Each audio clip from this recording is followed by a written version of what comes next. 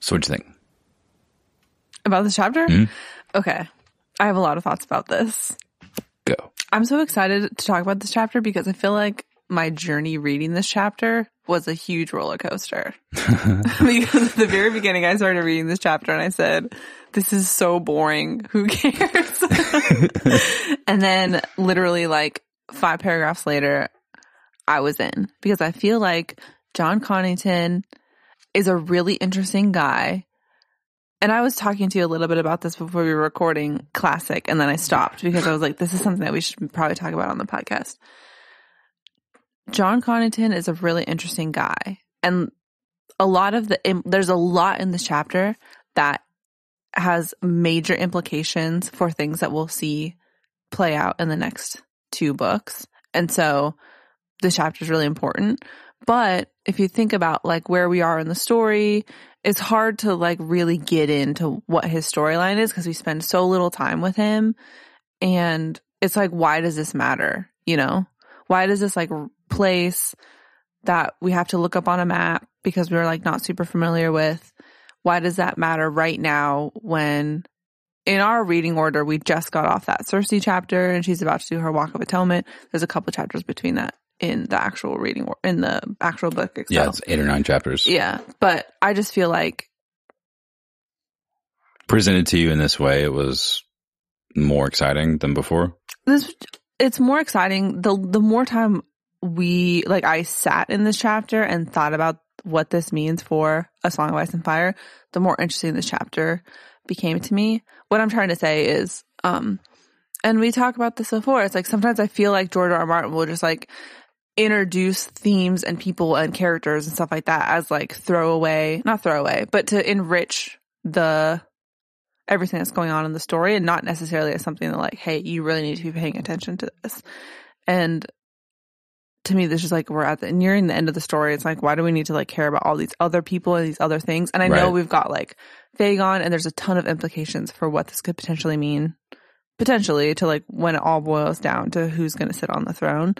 It's easy to dismiss these chapters, and it's easy, like especially as the first time you're reading through this, to dismiss these chapters because it's like, who cares? Well, you're also in a flow of many chapters like this. It's not just that it's the normal ebb and flow of the series, and then all of a sudden the Griffin Reborn, right? And you're thinking, whoa, what is this? But there's also the momentum of having what you were saying, the same sort of chapterized version of what happens within the chapters. You're talking about the folks that you meet that necessarily they're there as supporting evidence to a greater picture that we could break into, that we could start to think about. We could start to think about last week when we were talking about the way that the chips were going to fall for Mace and Olenna. We could start to think about the bannermen that we've met in the Reach, that we've heard anecdotally over the whole histories of A Song of Ice and Fire from the Hedge Knight till now. And we can start to guess how it's going to fall for them later based on who likes each other and how they talk to each other. It sort of informs it because that information is there. Right. And so we soak that stuff in, but maybe on a first run through for plot, as you like to say, you're not necessarily appreciative of all those things because there's a part of you that knows that you have the time to go back and appreciate it more. And also there's more story that's coming. And you know that as long as you're alive, you're going to be able to open these books at any time and go back. And so it maybe doesn't make you feel as special as it could. And so when it happens in a chapter version, it's like, oh, okay, but I really want to get to Tyrion, or I really want to see what's happening to Daenerys. Like matters to me right now as somebody who doesn't really know what's going on. What made you, other than the fact that we're talking about it on the show today, what about the chapter made you feel that way, where you're thinking this is a worthy addition to the way I've been feeling about everyone else? Because you've been with Arya for years, for example, and you probably really want to be with her some more and know what's happening with her at this point in the story. Right. And instead, we're doing this. I have to click back and you can hear every click because I'm on a different laptop than I normally am. Trying to click back to the beginning of the chapter to like when that actually happened. So this chapter starts off and it's like a siege basically. And John Connington and co., the Golden Company, are taking Griffin's Roost.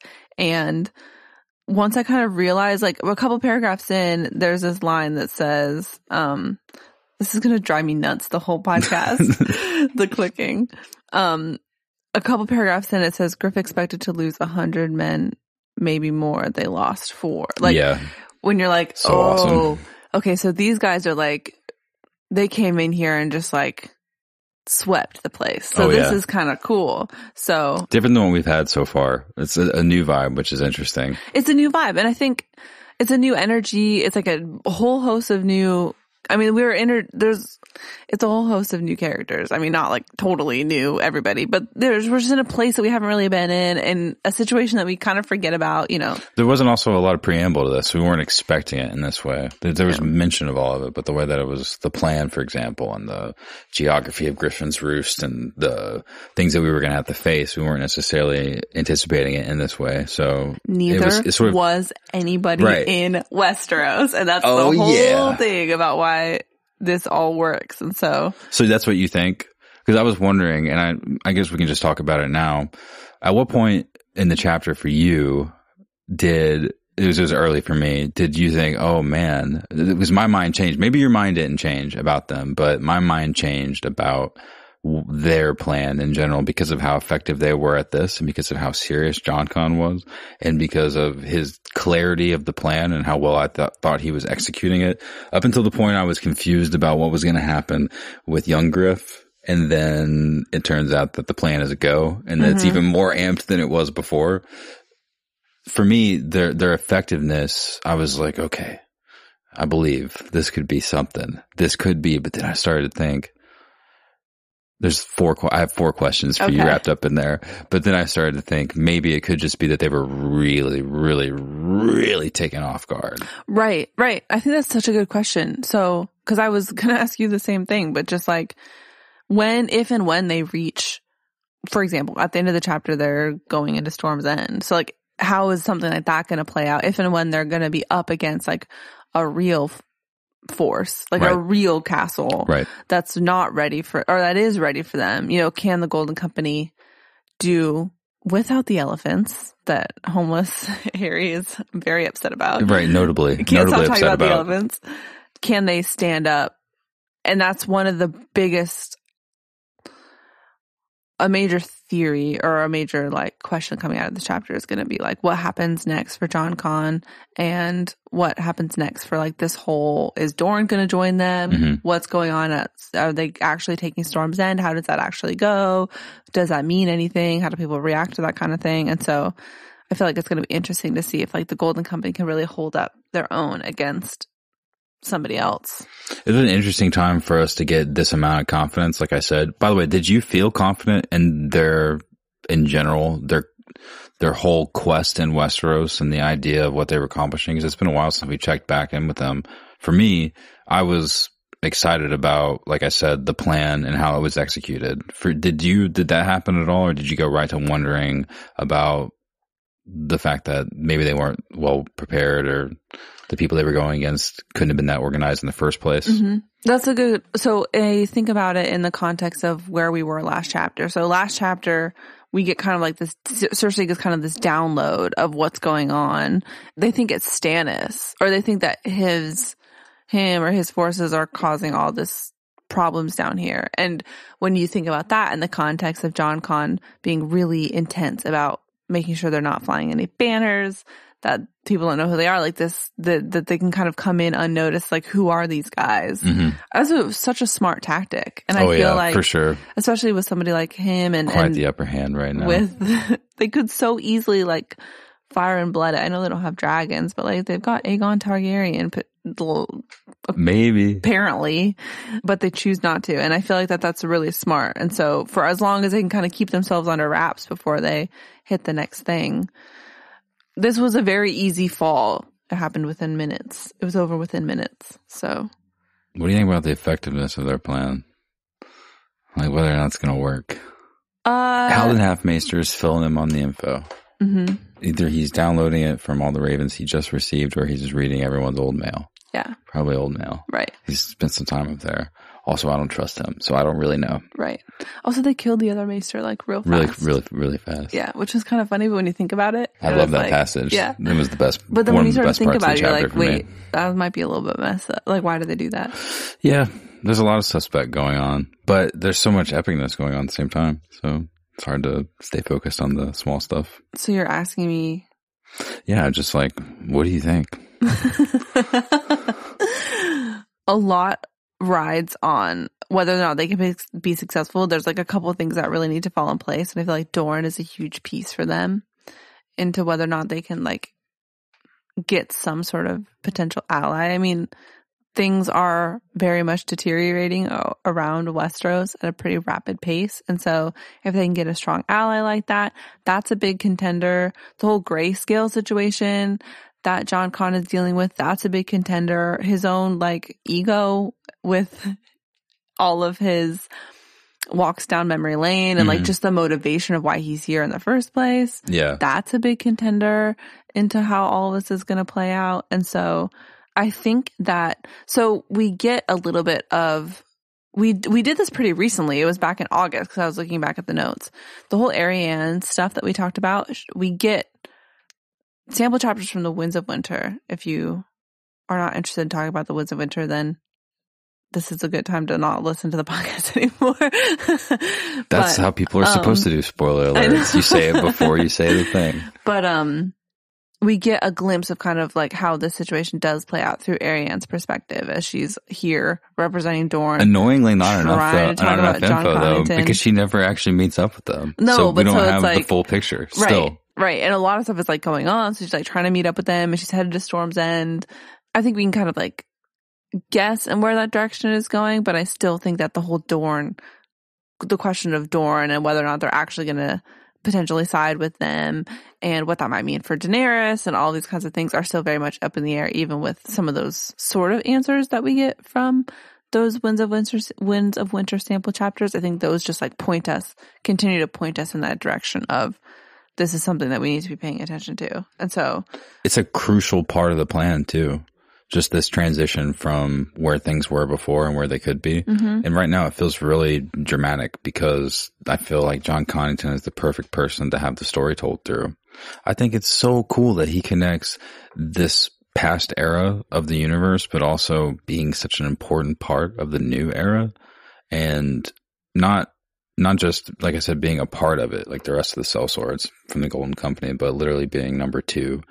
And making decisions like he's number 1. Right. I'm so curious about the Maester at this point. And because I'm talking about the scale of Jon Con's reach.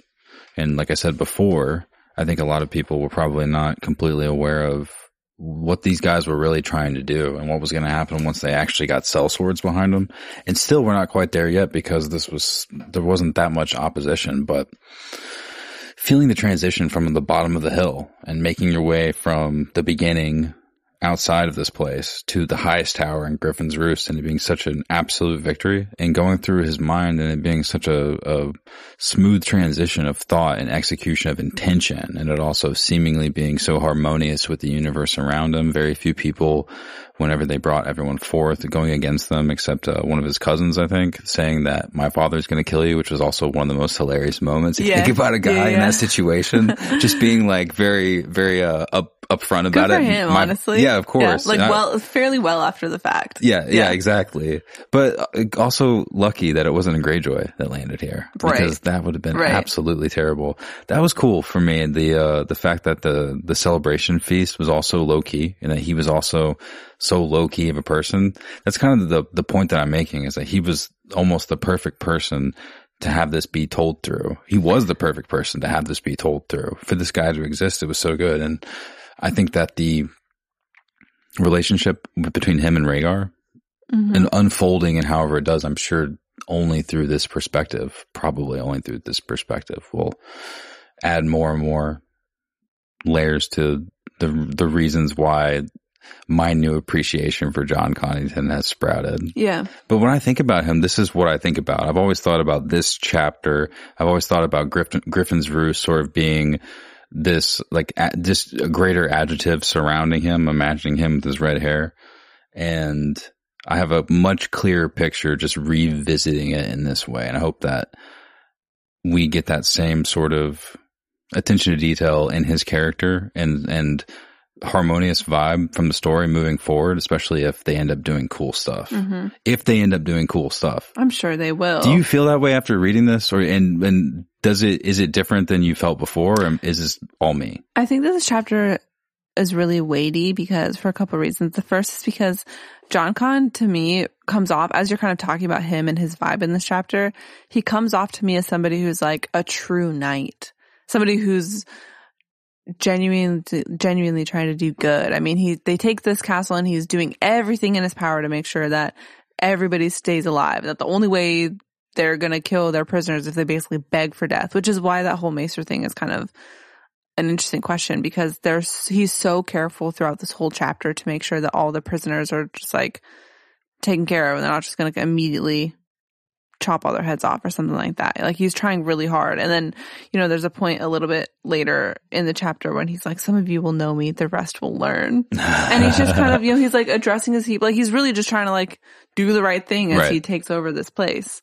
And so I feel like he's absolutely exemplifying this cliche almost of like what it is to be a true knight. While on the inside, he's being so deeply spurred by this very, very personal thing. And this place is very personal to him, and his reason for being here is very personal to him, and the reason for him to do anything at all. He's been living with this deep guilt in exile for so long about how he wasn't able to execute for Rhaegar, this person that he describes as somebody who he deeply loves. And so I think that he's got like a very personal vendetta and personal agenda that is spurred literally by just like he's not worried about anybody else in my mind. Like, he's not even worried about like Vagon or anything. I mean, he is, but he's not really worried. Like,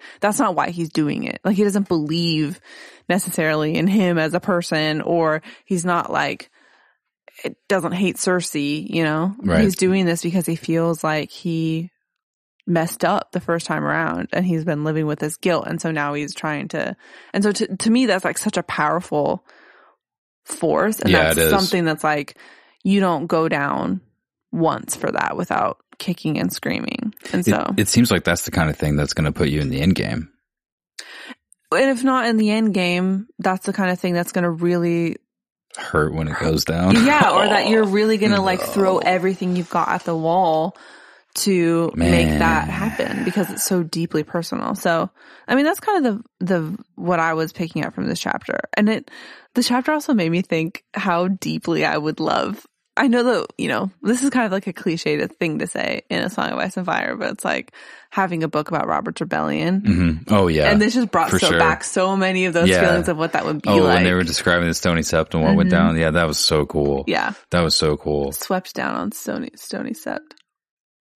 Yeah, I don't know. I feel like he was a late bloomer in this story for me, because he was the guy that was getting annoyed by Tyrion for the longest time. He's sort of like a grumpy dad in the situation.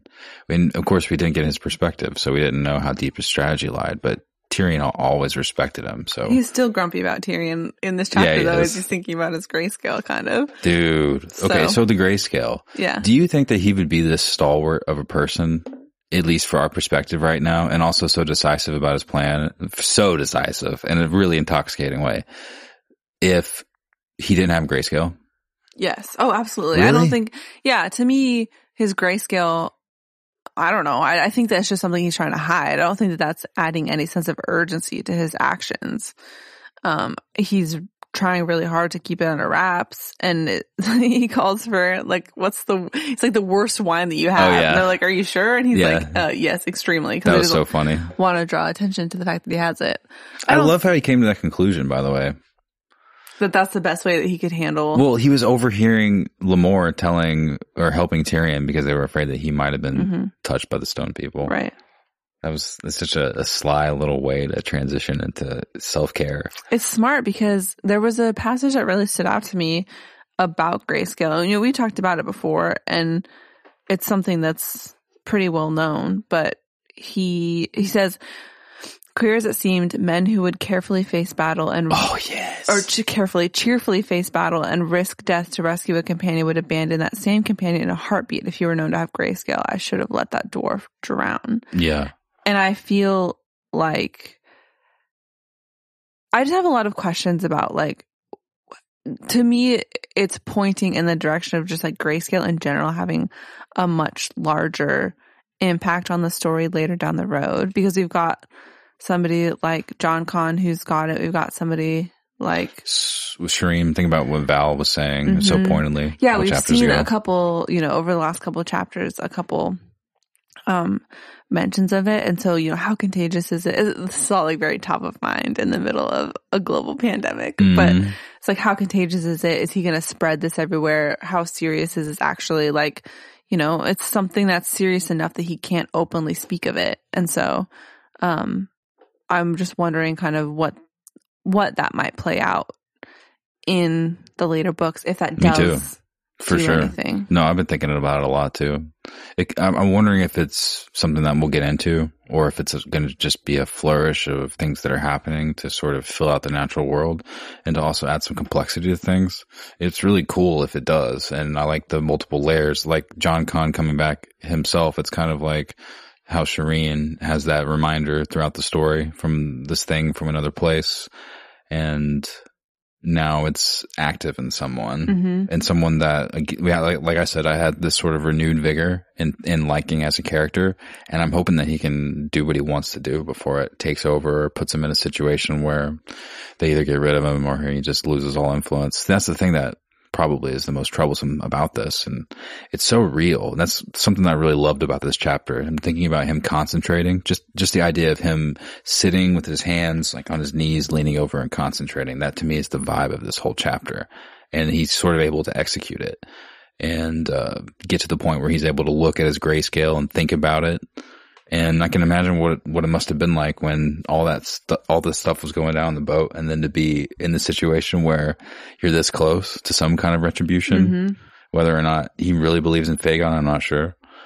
And to get that close and to be stopped potentially by something that's not even going to kill you immediately, but that's going to take away, like he was saying, everyone's support in you. Maybe they wouldn't throw him over into the turtle pit and let him be devoured by these large snapping turtles, but they'd exile him or just stop listening to him. Yeah. They just stop listening to him, which would be really weird. But think about it. Once you become a dead man walking, what it's like to actually lose that influence. But he already is. Like, he already was. I mean, you think about what happened to him after Robert's Rebellion. I mean, he really doesn't have anything to lose. And that's another thing. Crazy. When you kind of think about, like, what's he going to do or accomplish, or is he going to actually make anything happen? Like we were talking about just a few minutes ago. I mean, he doesn't have anything to lose. And that's kind of the argument. You look at like whether or not Dorne is going to throw their hat in the ring for somebody like him and for Fagon. They have so much more. Duran's like very particular, and he has so much more, like he's very slow to, or he just spends a lot of time thinking about the decisions that he makes. Yeah. He's not, he's very careful, and it's hard to fault him for that when you really start to think about it. Because my first instinct was to say he's kind of a wuss, but at the same time, he just doesn't want Dorne to blow up. He really likes Dorne. He likes he loves that his charge as Dorne. He loves that the reputation and that he's from Sunspear. It means a lot to him, and I think that he wants to wait until the final moment to make his decision. Until he really knows. If somebody if this fails, Dorne can't just leave and sprint across the sea like the Golden Company can. And so Jon literally has nothing to lose in this scenario. I mean, I guess he could lose the influence that he's worked hard to get. I think he was probably afraid of losing influence and being so close to Fagon and their new plan. And not to mention potentially being killed or cast out by everyone. But even just the slow version, the realistic one where they don't put gloves, when they put gloves on him, right? Just the human one of being someone they see and sort of look away or start to feel sorry for whenever things are just starting to heat up. Yeah. And right now I feel like he's fighting that momentum because eventually it's going to happen. Eventually they're going to see him without his gloves or something's going to happen. Right. Or it's going to spread up his arm or he's going to. Right. Yeah. Definitely. I wonder how long it's going to take. But it really adds a lot of spice to the storyline, like a lot. It's like a ticking time bomb that kind of follows you as we go. And, you know, we saw that play out in the TV series with Jorah, and then the way that he takes it off is horrible. But I've liked how this sort of connected me to the idea of a rudimentary disinfectant. If the Septa, she's not Septa. If Septa Lemore is putting vinegar on Tyrion, I feel like that's how I clean my humidifier. So they're learning. They're figuring things out. Slowly understanding the way pathogens. And it might just be that. It could just be that. It could be a simple infection or a complex one that they don't know about and that I don't know how to talk about, but they definitely know. Or it could be what Val thinks it is. Or it could be that. It could be something magical that's even deeper than we can imagine. I'm not sure. But it seems likely that it's something that George R. R. Martin put in the universe that's more realistic, that is something technology-wise that they don't understand. Which has got me opening up a whole can of worms about the glass candles and about green sight overall. Right. That's where the wiggliness is that I try to understand, because there's so much that I forget. You remember this part in the chapter where he's talking about the John Connington goes off in the sidebar, which I loved, which was a huge function of my love in the early part of this chapter. It might have been some of the stuff that you thought was boring at first. I don't know. But when he's talking about the function of infantry and of arrows, he was comparing the size of men, the groups of men that they have. They're splitting their 1,000 men to 10 ships of 100, and he's comparing that to the idea of sending arrows instead of maybe a large ball or a bunch of people with swords. The arrows are this sort of, compared to a large ball or a bunch of people with swords, a non-effective little sting, but added up over time could be shitty to your enemy, right? So breaking up all of these guys creates a more staggered approach that may not be as effective, but sort of batters. And the idea is, strategically, people smarter than me, because they've been forced into fighting for some reason, or they've done it themselves, and they've figured out over time that even though it might not seem like it's the best approach, this broken up approach could be a really good approach. It could add up to less casualties, and we could use our limited number to do better than we could before by using strategy, which again was the whole beginning of this chapter, which was really satisfying when they were going up the throat of Griffin's Roost. And so he's talking about that stuff. I forget why I brought that up just now. What were we talking about just before that? Oh, great question. We were talking about grayscale. Oh, yeah. Do you think we'll have a cure for it in these books? Ooh, no. No. I'll say no. No. I'll say no, because I kind of like this idea of this unfounded theory based on literally nothing, of something like grayscale either infecting like a mass amount of people. Like when we talk about what's actually going to happen in the end, and we spend a lot of time talking about kind of the magic behind everything, and you know, it really is less about the politics and more about the friends we made along the way, and more about kind of like the deeper stuff that's going on. And to me, like this idea of grayscale being used as, you know, some sort of weapon of mass destruction, or wiping out large groups of people, or like the stone men somehow make their way and infect everybody with grayscale. I don't know. They're so angry. I feel like something like that is pretty interesting to me, and I wouldn't be surprised if it's used on just such a much broader scale, kind of for the reasons that we've been saying. I mean, it's brought up often without any sort of real explanation about like a cure, or, you know, it's this very taboo thing that people really shun from, and it's very scary. And so I think it would be very interesting to kind of see that used on a broad scale, because that's a pretty terrifying, even though it's a pretty slow moving thing, it could be interesting. So it'd be weird if we got to the end of everything and it was still something that they don't understand, but it would also be really real, because it isn't necessarily connected to what happens with the prophecies or high, right, fire, etc. Right. Because it could just be something that we have to eventually deal with this, right, and it helps create the realness of everything. But it is so prevalent. Or maybe it means nothing. Or we never like see it on a mass scale, and it's like something that helps Well, it means something. shows the passage of time almost. You know what I mean? Okay. Because like we see, it's like on the tip of his fingers right now or something, and who knows until it's like farther. So it's like something to kind of gauge the passage of time. Maybe, I don't know. That could be kind of cool too. But would you cut off the fingers? That's such a good question. Well, so he wrestles with that same question, but then people are going to notice that his fingers are missing. Of course. Well, then, you have to explain that, but it could potentially. Your fingers almost got chopped off. Yeah. Today. What? Oh, yeah, the fan. Yeah. I thought you were talking about another time. No, but so maybe, you're like, which time? So like maybe he could chalk it up to something. Yeah, like chalk it up to some other sort of like accident. No, yeah, that's a good point actually, because it can happen to anyone. Yeah. Yeah, I wouldn't be afraid of that. That sounds like a quitter's response. He's like, I don't know how to explain that. Well, I think you could probably come up with something. You guys have 100 swords between the 50 of you. Right. That's also really stressful though. I mean, but what's more stressful, having to hide from everybody and, like we were saying, the potential of like him losing all the momentum that he's finally gotten back. Yeah, because he can lose so much. Because people find out that he's got grace. Unpack that quote of his. It's not necessarily just about murder. It's about the whole spectrum of involvement with things. And I feel like it's not just getting cast out by Dany. It's there's so much about dead man walking that's baked into this world that he's trying to avoid.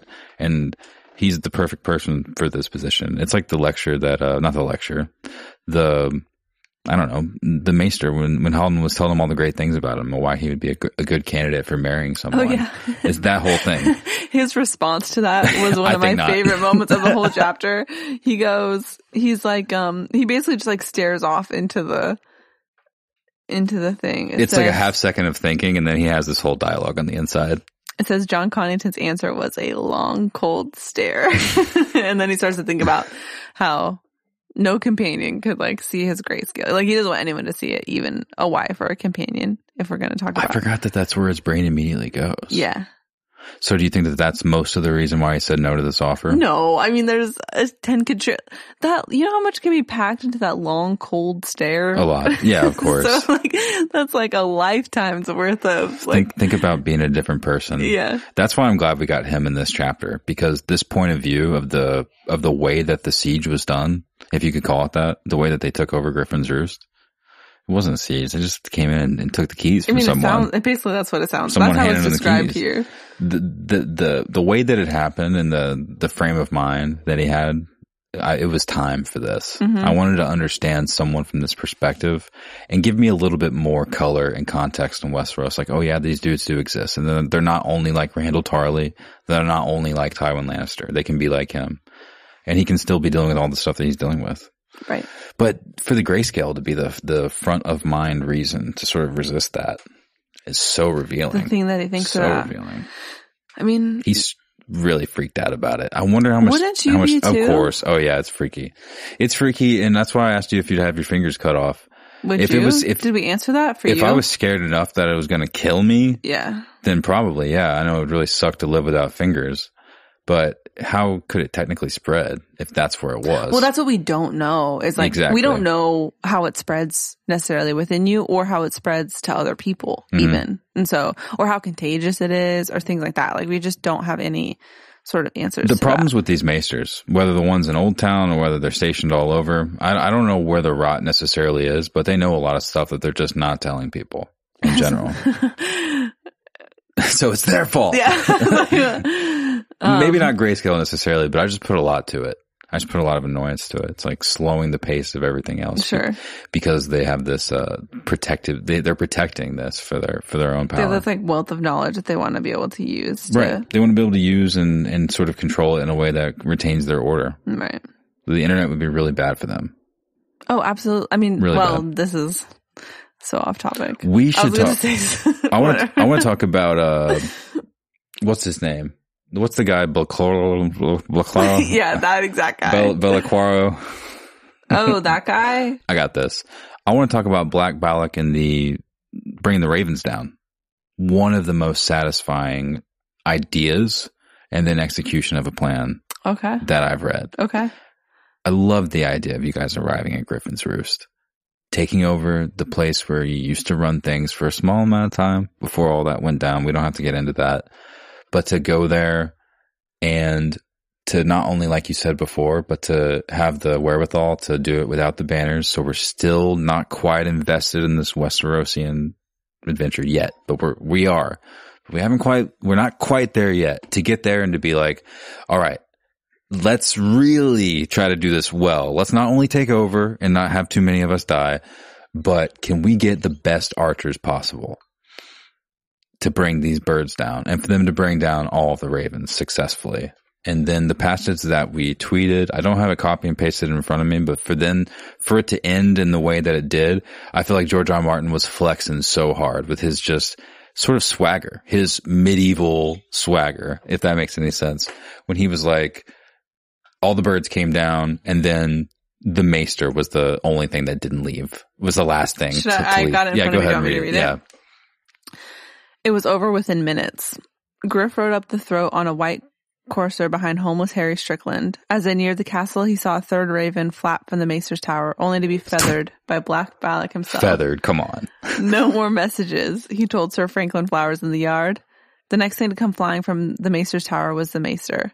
The way his arms were flapping, he may have been mistaken for another bird. That was the end of all resistance. I mean, that's pretty cool. It's pretty cool. For him to arrive in the yard like that and sort of at speed to be updated on what's happening. It was just, it was so satisfying in the way they carried it out. And even homeless Harry was impressed by the swiftness of their victory. That's what I'm talking about. He's looking around. He's like, all right. Right. We can get used to this. But is this going to instill false confidence into, it gave me false confidence for sure. Because I confidently wrote down a question that I tried to ask you before, but it was something like, at what point did you realize they're a real threat to Westeros? Right.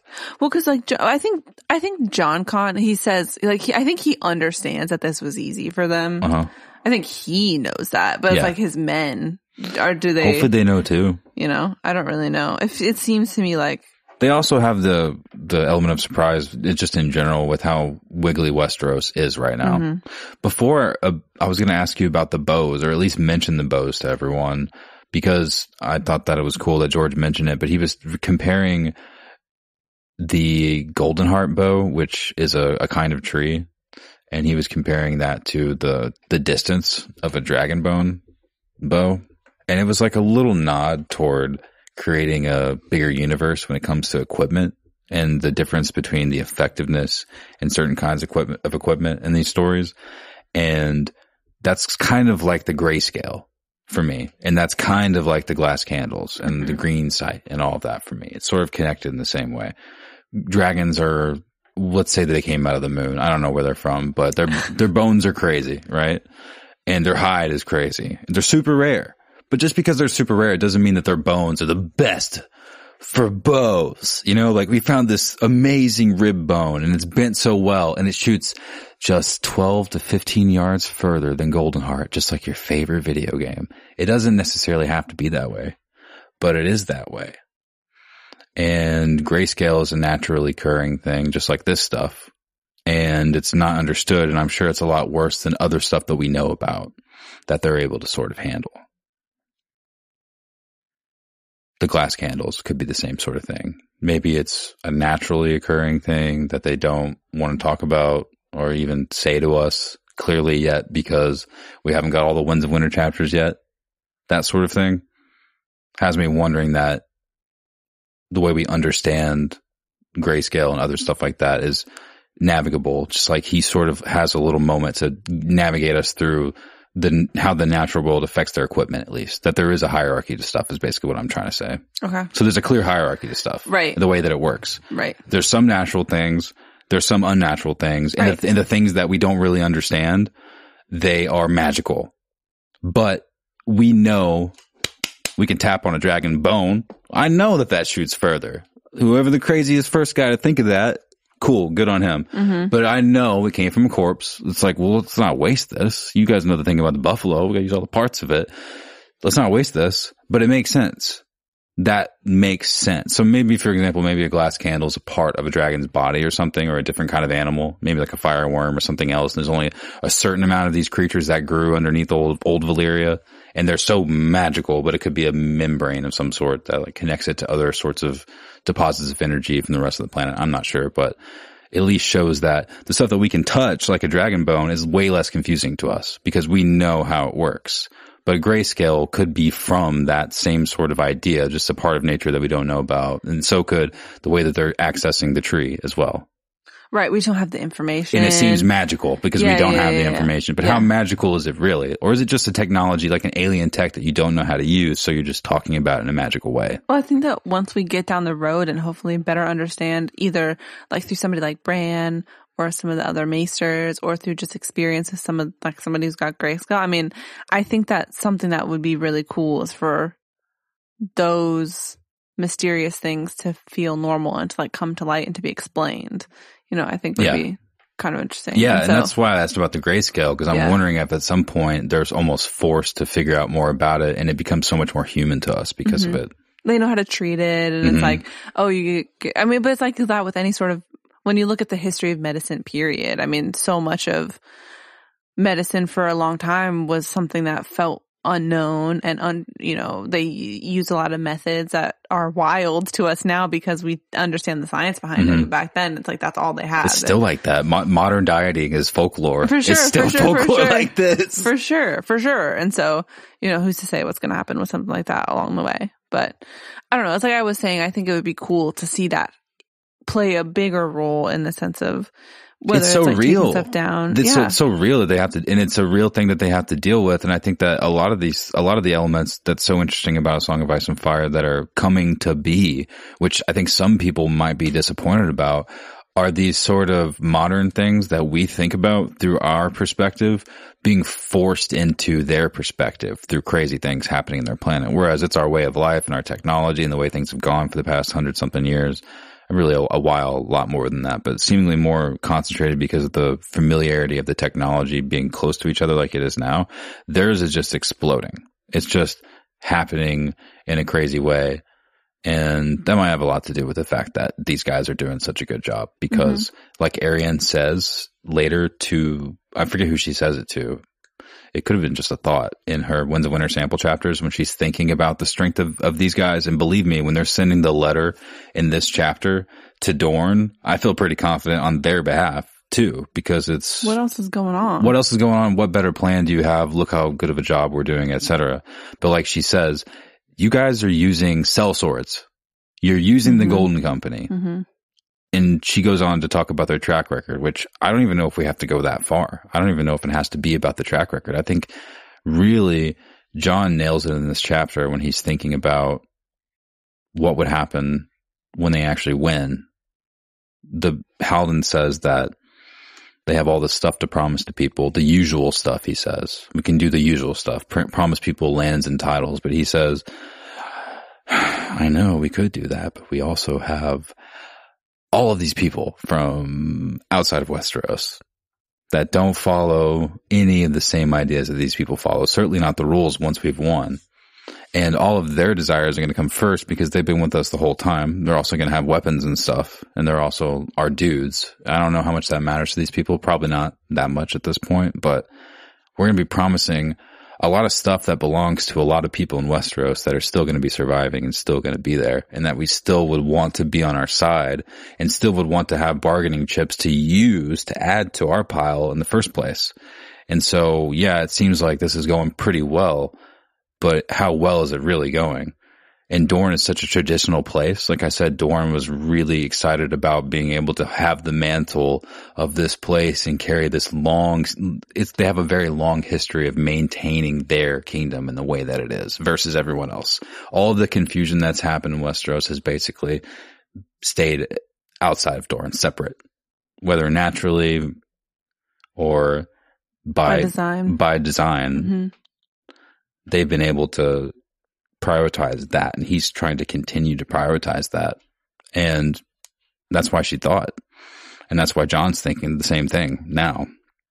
Basically, smart people are thinking this, yeah, you guys are doing a pretty good job, but I mean, how much does it matter that these people win? Because at the end of the day, there's only like 4 or 5 of you that are really that historically, harmoniously, naturally, by the hum of this planet, what it seems to want, actually a part of this. The rest of you are just being paid to be here. So how much does it really matter? Well, and they're relying so much on old stories of Rhaegar Targaryen. And like, I think that a lot of his bid just relies heavily on like a lot of these old stories and some of these old loyalists and some of these old friends that he's had who they think Jon's been dead for ever and a half, but in reality he's been like somewhere else trying to cook up this plan. But when you look at who they're going up against, so there's a line in here when they're talking about Stannis, it's like they're talking about, he's like, the time is ripe for him. Like, this is the time for him to come and do this. He could never do this when Robert was alive or even when Renly was alive. But now it says Stannis was too harsh and cold a man to inspire much in the way of loyalty. And so, sure, Jon Con and Fagon are working with sellswords. Fagon seems to be like a pretty brash, like he's here to hang, like he's here to do some stuff. So he feels like he's young and brash and things like that. But I think that, it's not him that we're supposed to lose confidence in. No, but the precariousness of like the fact that it's sellswords and the fact that he doesn't really have a lot to go off of other than like these old, this is the time to do that because there's not a lot of strength. They're kind of running through these different alliances and there's just like, there's not a central power necessarily right now. And so they can swoop in with these a little bit shakier promises. Yeah. That's why they're doing it in the first place. Yeah. It's the perfect time and for it. Hopefully it's going to pay off for them. But I think that, a lot of that is going to really hinge on Dorne. And, now that Quentin's out of the picture, is he wait, did that already happen in this? Not yet. Okay. Not in the read-through. Okay. I couldn't remember. Now that he will eventually be out of the picture, how is that going to sway the conversation for the folks for Dorne who's, behind him. So I think that Jon Con and whoever else is helping him make his decisions, not sure if anyone will be at that point, we don't know yet, may be forcing Dorne to make a decision with what they're doing with Arianne outside of Storm's End. Oh, so you think that they're going to maybe like... This is more wind stuff, by the way. Some sort of hostage-y situation? I don't know. Interesting. I don't know, but I'm curious.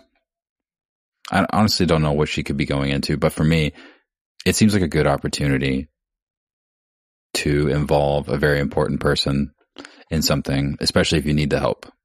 Well, if you need the help to take Storm's End, if you need a decoy, some kind of diversion, a procession from a very important place that can't be fucked up, or if you need to, like I said, change Doran's mind in some way. Although using, at this point, that kind of strength would not be a good plan, I don't think. But that's interesting because before she goes... There's so much talking and deliberation. They're finding out so much from her. Well, and there's a lot of like, why are you doing this kind of thing? Mm-hmm. There's no reason. She's like, I need to find out for myself. And the part of Arianne that's driving her forward is the part of Arianne that is Arianne. Less about logic. The part of Arianne that might give people margins to use her for. Interesting. So I could see that just because, there's so much forewarning of like, literally you have nothing to gain from going to do this other than like to see things for yourself. Right. Interesting. Right. Forcing their hand. Right. But then you think about Daenerys showing up in the middle of all of this. I mean, because some of the loyalties that Dorne is going to potentially have to Fagon is like a familial tie. Yeah. And so... If that's a thing. But also just the rest of it. The rest of the fact that we might not have anyone else to side with or strategies that might not be in everyone's favor. It's like you were saying, there's so many parts moving right now that it makes sense for them to do this. It's the same for everyone, basically. It's the same for everyone that is in the position to gain something from it. It's happening all over. We've seen it all throughout the story. We've seen it with the small folk. We've imagined through Feast for Crows, the amount of people that were gaining advantage on each other in places that have been around for so long. We got to see it through the perspective of inns that have been on the sides of rivers that have been there forever, that have gone through different people ruling this place, and that yet still in this moment just with a little bit of hostility, a little bit of shake up, the power dynamics change completely based on the people that are willing to take it, usually in that sense. And then however long that can last against the people that are well organized enough to take it back from them. Right.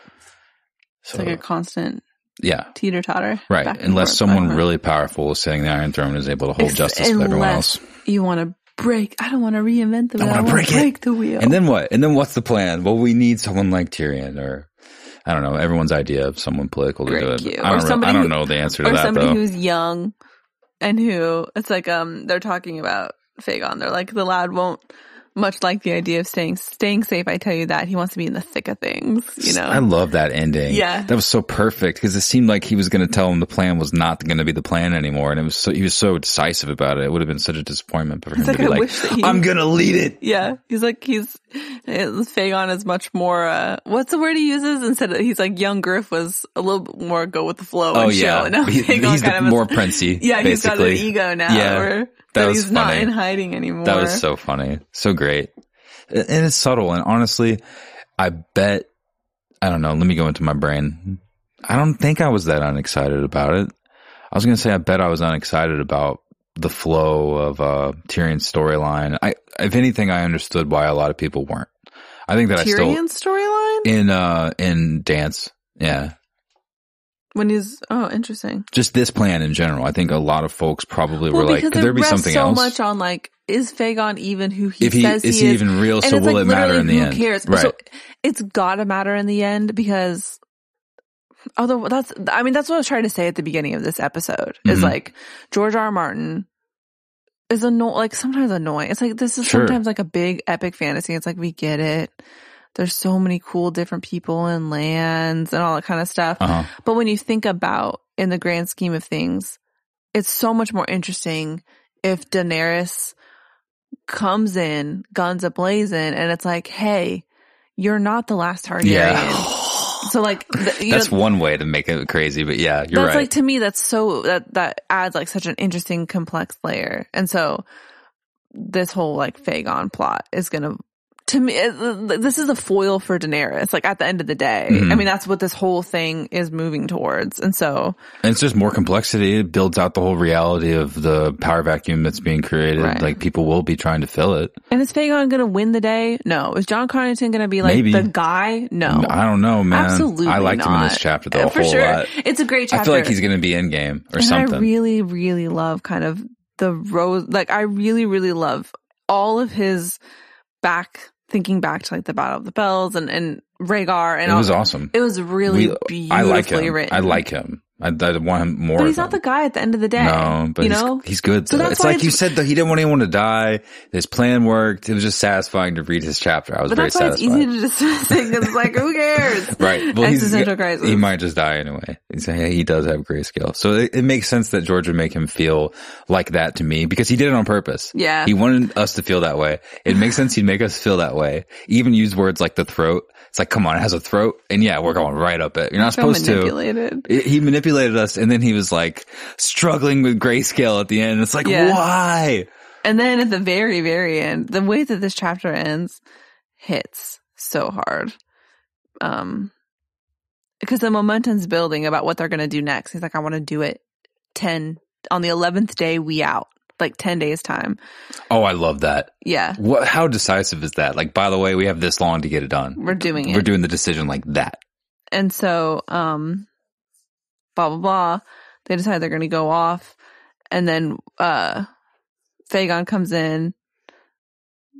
He knows exactly what's going on. He's like, I know what you're planning. John Conn's like, I'm trying so hard not to be upset that you found out about everything. We're going to go. Who told you this? Blah, blah, blah. Homeless Harry, did he tell you this? He says, he did actually, the prince said, but I won't. Harry's an old maid, isn't he? You have to have the right of it, my lord. This is the important part. I want the attack to go ahead, ...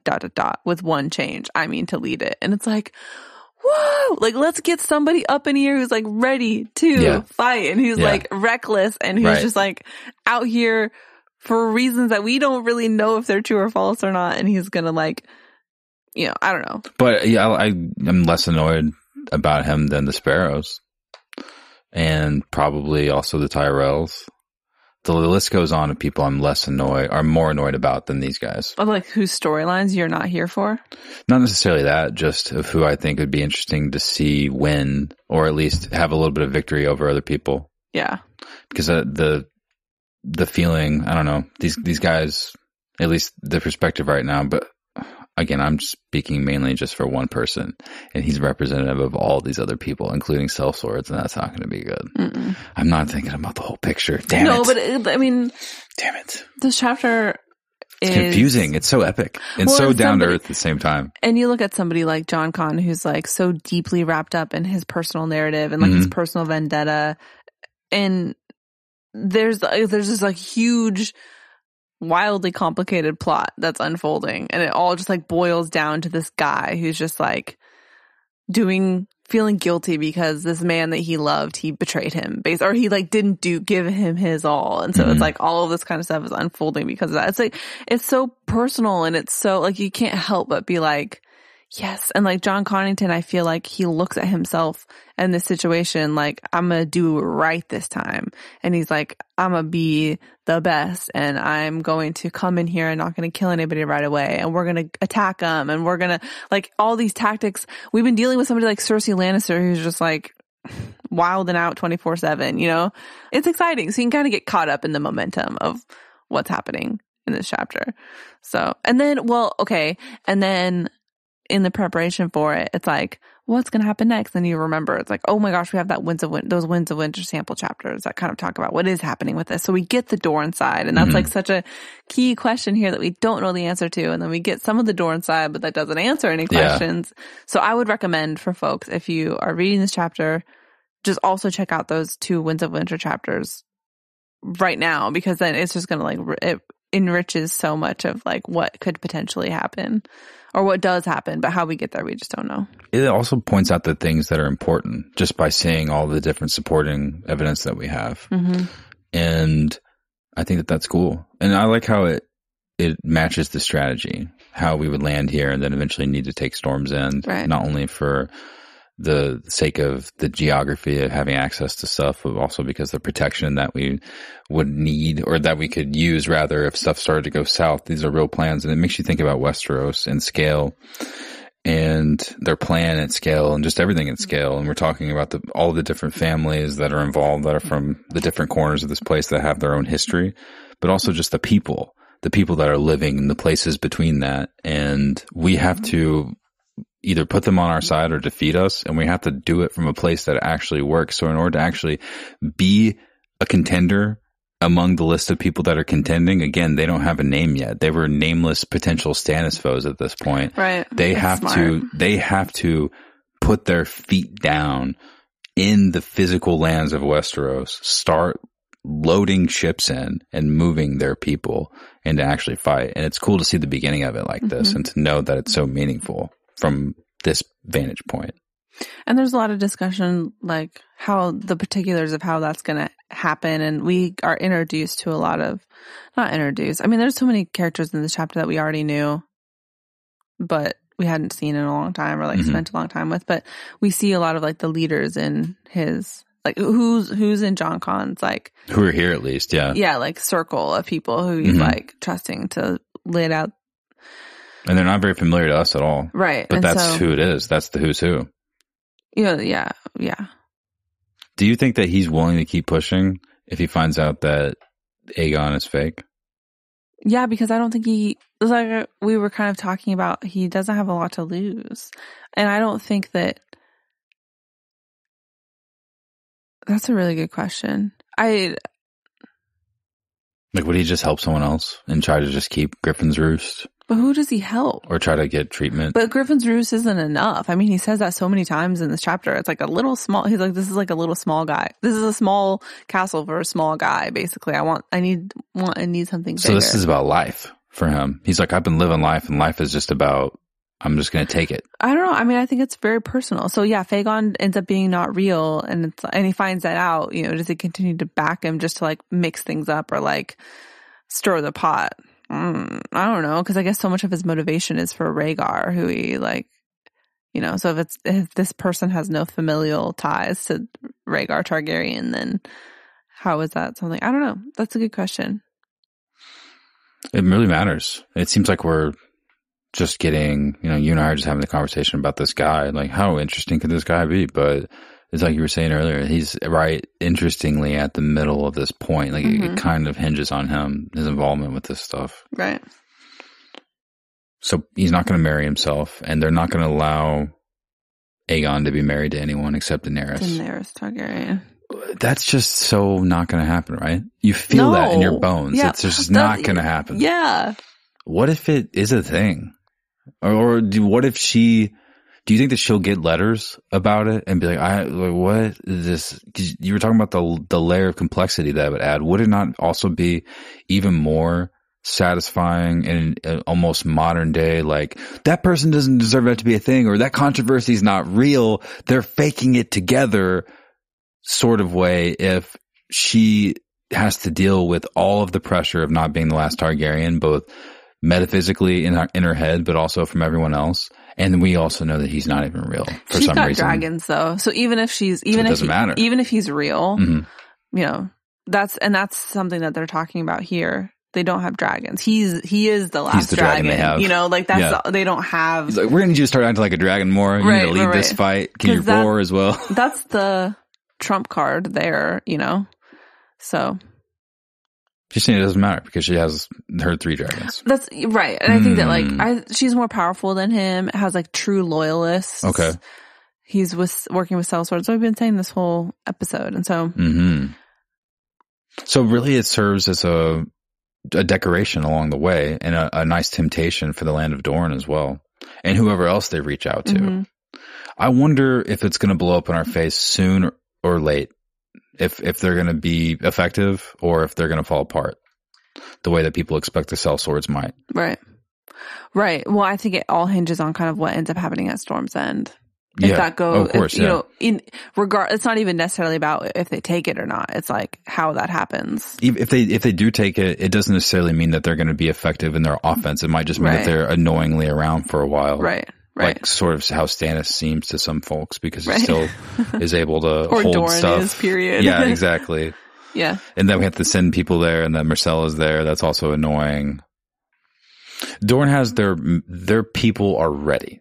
Their troops are ready. Again, we've learned about the Dornish infantry and anecdotally we understand that they're Dorne, but that we shouldn't necessarily think that they're just going to sweep the field of whoever else they go against. So keeping all that in mind, that also adds more confusion to the matter. Yeah, it's complicated. It's interesting though. Are you on their side at this point? Whose side would you say that you're on? My side that I'm on is my side that I'm on is like, I'm on the pessimistic side. But who is the pessimist then? Like the pessimist is me. Like, this is all very interesting and is gonna really add interest to Daenerys' landing in Westeros. How that happens, who lives, who dies along the way. I don't know the answer to that question. Did it make you care more about these seeming side quest, diversional chapters? I know that the reading order made me appreciate it a lot more than before. Just in regard to the cluster of chapters like this around the certain area around 3/4 of the way through Dance of Dragons. It just kind of broke it up a little bit for me. Right. Which I liked. It like orients this in the actual story a little bit better when we're getting whisperings of this happening in the other chapters. It's just kind of more typical, like the rest of the way he does it. Yeah. Yeah. I don't know. I mean, it's interesting. Jon Connington's a really interesting guy. I love looking back at Robert's Rebellion like that. I just think that there's so much romance in my mind towards all of that because that's the beginning of our story, you know? And so I think that that's really fun. Jon Connington, I mean, the last time he was in Westeros really and all of his experience, like that was his life, you know? And so we've spent a little bit of time with him over the course of the last couple of books, but like he's like an OG guy who's still out here. He used to be a lord of this place. There's not a lot of people who are left who were so intimately involved with kind of what things were like before all of this went down. So that's a really cool perspective to have. It is, yeah. You know, I don't think that he's like gonna necessarily be like an end game player. I really appreciate the late game on behalf of George R. R. Martin, though, and the way that he executed this, especially being, like I said, a person that we've been spending time with up until this point, but to do it through his perspective and to sort of change things around for me and get me a little bit further excited in their potential. Because like I was saying before, I wasn't necessarily meaning that I was annoyed by the boat ride and the way that the story decided to go. But you have to make a decision, and that's the decision that he made to write the story. And I don't know, I didn't necessarily see it coming, the fake Targaryen thing. And it being not necessarily real and being a plan by someone like Illyrio just pisses me off. It's like, come on, this guy, he can't even physically move. He's just rich. Yeah. That's the whole thing. People are literally carrying him. So George is really making me feel it. And it's so annoying. But wrapped up inside of it is this whole thing. And wrapped up inside of all that other stuff too is that whole thing. I don't think that we've gotten the depth of self-exploration through the Greyjoys yet, but there might be some hope for that. There might be for them. I'm not sure. I would hope so. Yeah. If they're going to stick around, really make me feel something. I don't necessarily need to relate on the account of how you feel about tactics and stuff, but it really helps. It really helps for me. Anyway, I don't mean to be like dismissive of Jon Con's journey, whether his role to play is like as big or as small as somebody like, I feel like I kind of like the same energy that I have towards like Dorne, but like for some reason don't have towards the Greyjoys. It's like a knowing energy. You know that it's it's supposed to make you feel something, but you're like, is it going to? Right. Or you're just promising that it will. So I'm not trying to dismiss it. So anyway, but I don't know. It's interesting. I like having this conversation in like the like the broader scope of kind of what's actually going to happen. And we've been saying this a lot on the podcast, but we're at this like very end game stuff. And so we can ask these like very broad questions in a way that we weren't able to before. So. Owns the chapter. Now it's time to talk about our favorite parts. Honorable own to the small council, I guess, of Fagon for being at this point and dividing they're already thinking about, we have to get people to have a little bit of luster on them to put in the Kingsguard. Duckfield's not really the kind of person that we're hoping to promise these as favors, to court favors later from other people. Just on top of it, honorary own, before they even really do anything. Just already the politics coming in. My own, I want to give it to John Connington's description of Battle of the Bells and just kind of this whole thing that he goes through, which is literally the whole reason why he does anything. And Take me there. I'm just going to read it. He had lost it all at Stony Sept in his arrogance. Robert Baratheon had been hiding somewhere in the town, wounded and alone. John Connington had known that, and he had also known that Robert's head upon a spear would have put an end to the rebellion, then and there. He was young and full of pride. How not? King Aerys had named him hand and given him an army, and he meant to prove himself worthy of that trust, of Rhaegar's love. He would slay the rebel lord himself and carve a place out for himself in all the histories of the Seven Kingdoms, and so he swept down on Stony Sept, closed off the town, and began to search. His knights went house to house, smashed in every door, peered into every cellar. He even sent men crawling through the sewers, yet somehow Robert had eluded him. The townsfolk were hiding him. They moved him from one secret bolt hole to the next, always one step ahead of the king's men. The whole town was a nest of traitors. At the end, they had the usurper hidden in a brothel. What sort of king was that who would hide behind the skirts of women? Yet whilst the search dragged on, Eddard Stark and Hoster Tully came down upon the town with a rebel army. Bells and battle followed, and Robert emerged from his brothel with a blade in hand and almost slew Jon on the steps of the old sept that gave the town its name. For years afterward, John Connington told himself he was not to blame. Blop, dot, dot, dot, dot, dot, dot, dot, dot. Damn. I just think like that those paragraphs are really awesome. Yeah. And this stuff haunts him. And there we see all of his motivation. So own to that. He must have been so mad when Robert came out with the blade. It's like, you're going to fight now? Right. It's kind of like, it's kind of like in sports. Like when there's like some moments of just like, happens in Halo all the time. Yeah. All the time. Like, that person's going to be thinking about the fact that they missed that free throw. Yeah. Until the day they die. It's going to haunt them.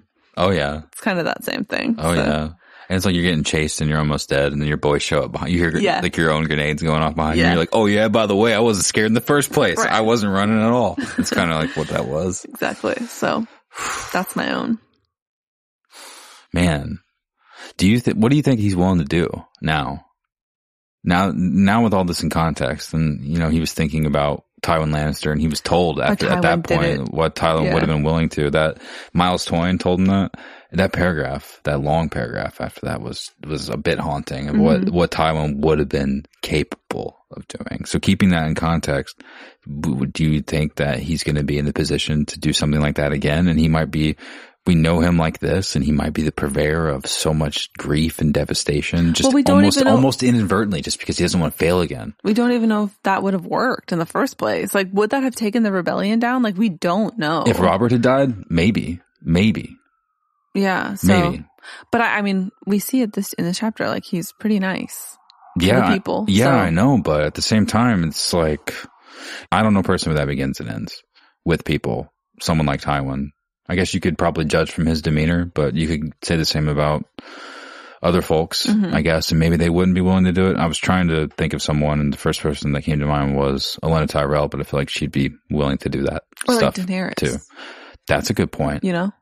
But I've known her. I've known her since the first book, and I know that she's an empathetic person. So my first thought isn't that she would do that to people that don't necessarily deserve it, even if they were hiding people. I mean, she's basically living with people that are like that. Her whole city is full of people that are basically hiding the fact that they want slaves and hate her. If what she ends up doing, if what we see, as always, if what we see happen in the show happens in any semblance of a way, she does do that.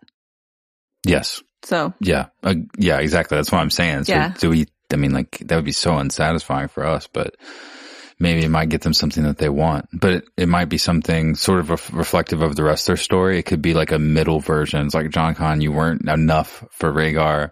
You're not enough for this. And you hurt so many people trying to be, and still didn't work. It's tragic. God, that's some tough soup to swallow. How do you know, just for future reference, how do you know if you're not good enough? Just beforehand. Just reach for a star and fall anyway. Right. Beautiful. You don't. That's my own, by the way, his self-reflection in that moment. Oh, okay. I don't have the quote written down. What a night. That was so cool that your comment off my own tied into was your own. Oh, you like that? Yeah, that was really fancy. Oh, thanks. I rose too high, loved too hard, dared too much. I tried to grasp it. Here it is. I rose too high, loved too hard, dared too much. I tried to grasp a star, overreached, and fell.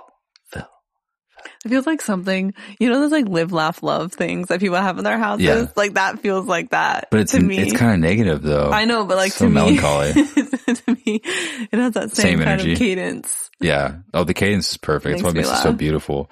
It must be cool to be an author and to not only have an interesting story to tell everyone, but also cool characters and even cooler stuff that happens. And I've often thought of this about other books, and it happens, it happens in A Song of Ice and Fire, but it's not an every chapter thing.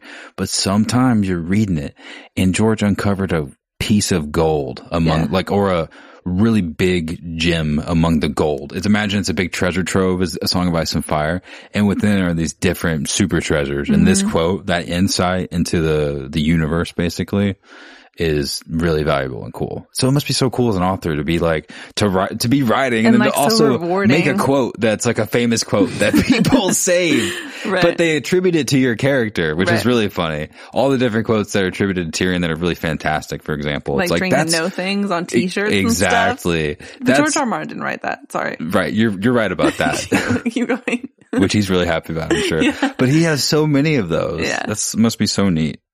So good for you. Isn't that what all the owns are built around? Like, isn't that the That's point how it started. Of owns? Yeah, pretty much. That's funny. Thanks for that. If you want to send in your owns or thoughts, feelings, etc., you can find us on social media. You can find us on Instagram and Twitter and Facebook by searching Game of Owns, or you can send us an email to contact@gameofowns.com. The next chapter in our reading order that you can find at afeastwithdragons.com is The Queen's Guard. The Queen's Guard. You can send in your owns ahead of time for those if you'd like. You can write us to contact@gameofthrones.com if you don't want those to be public. We understand.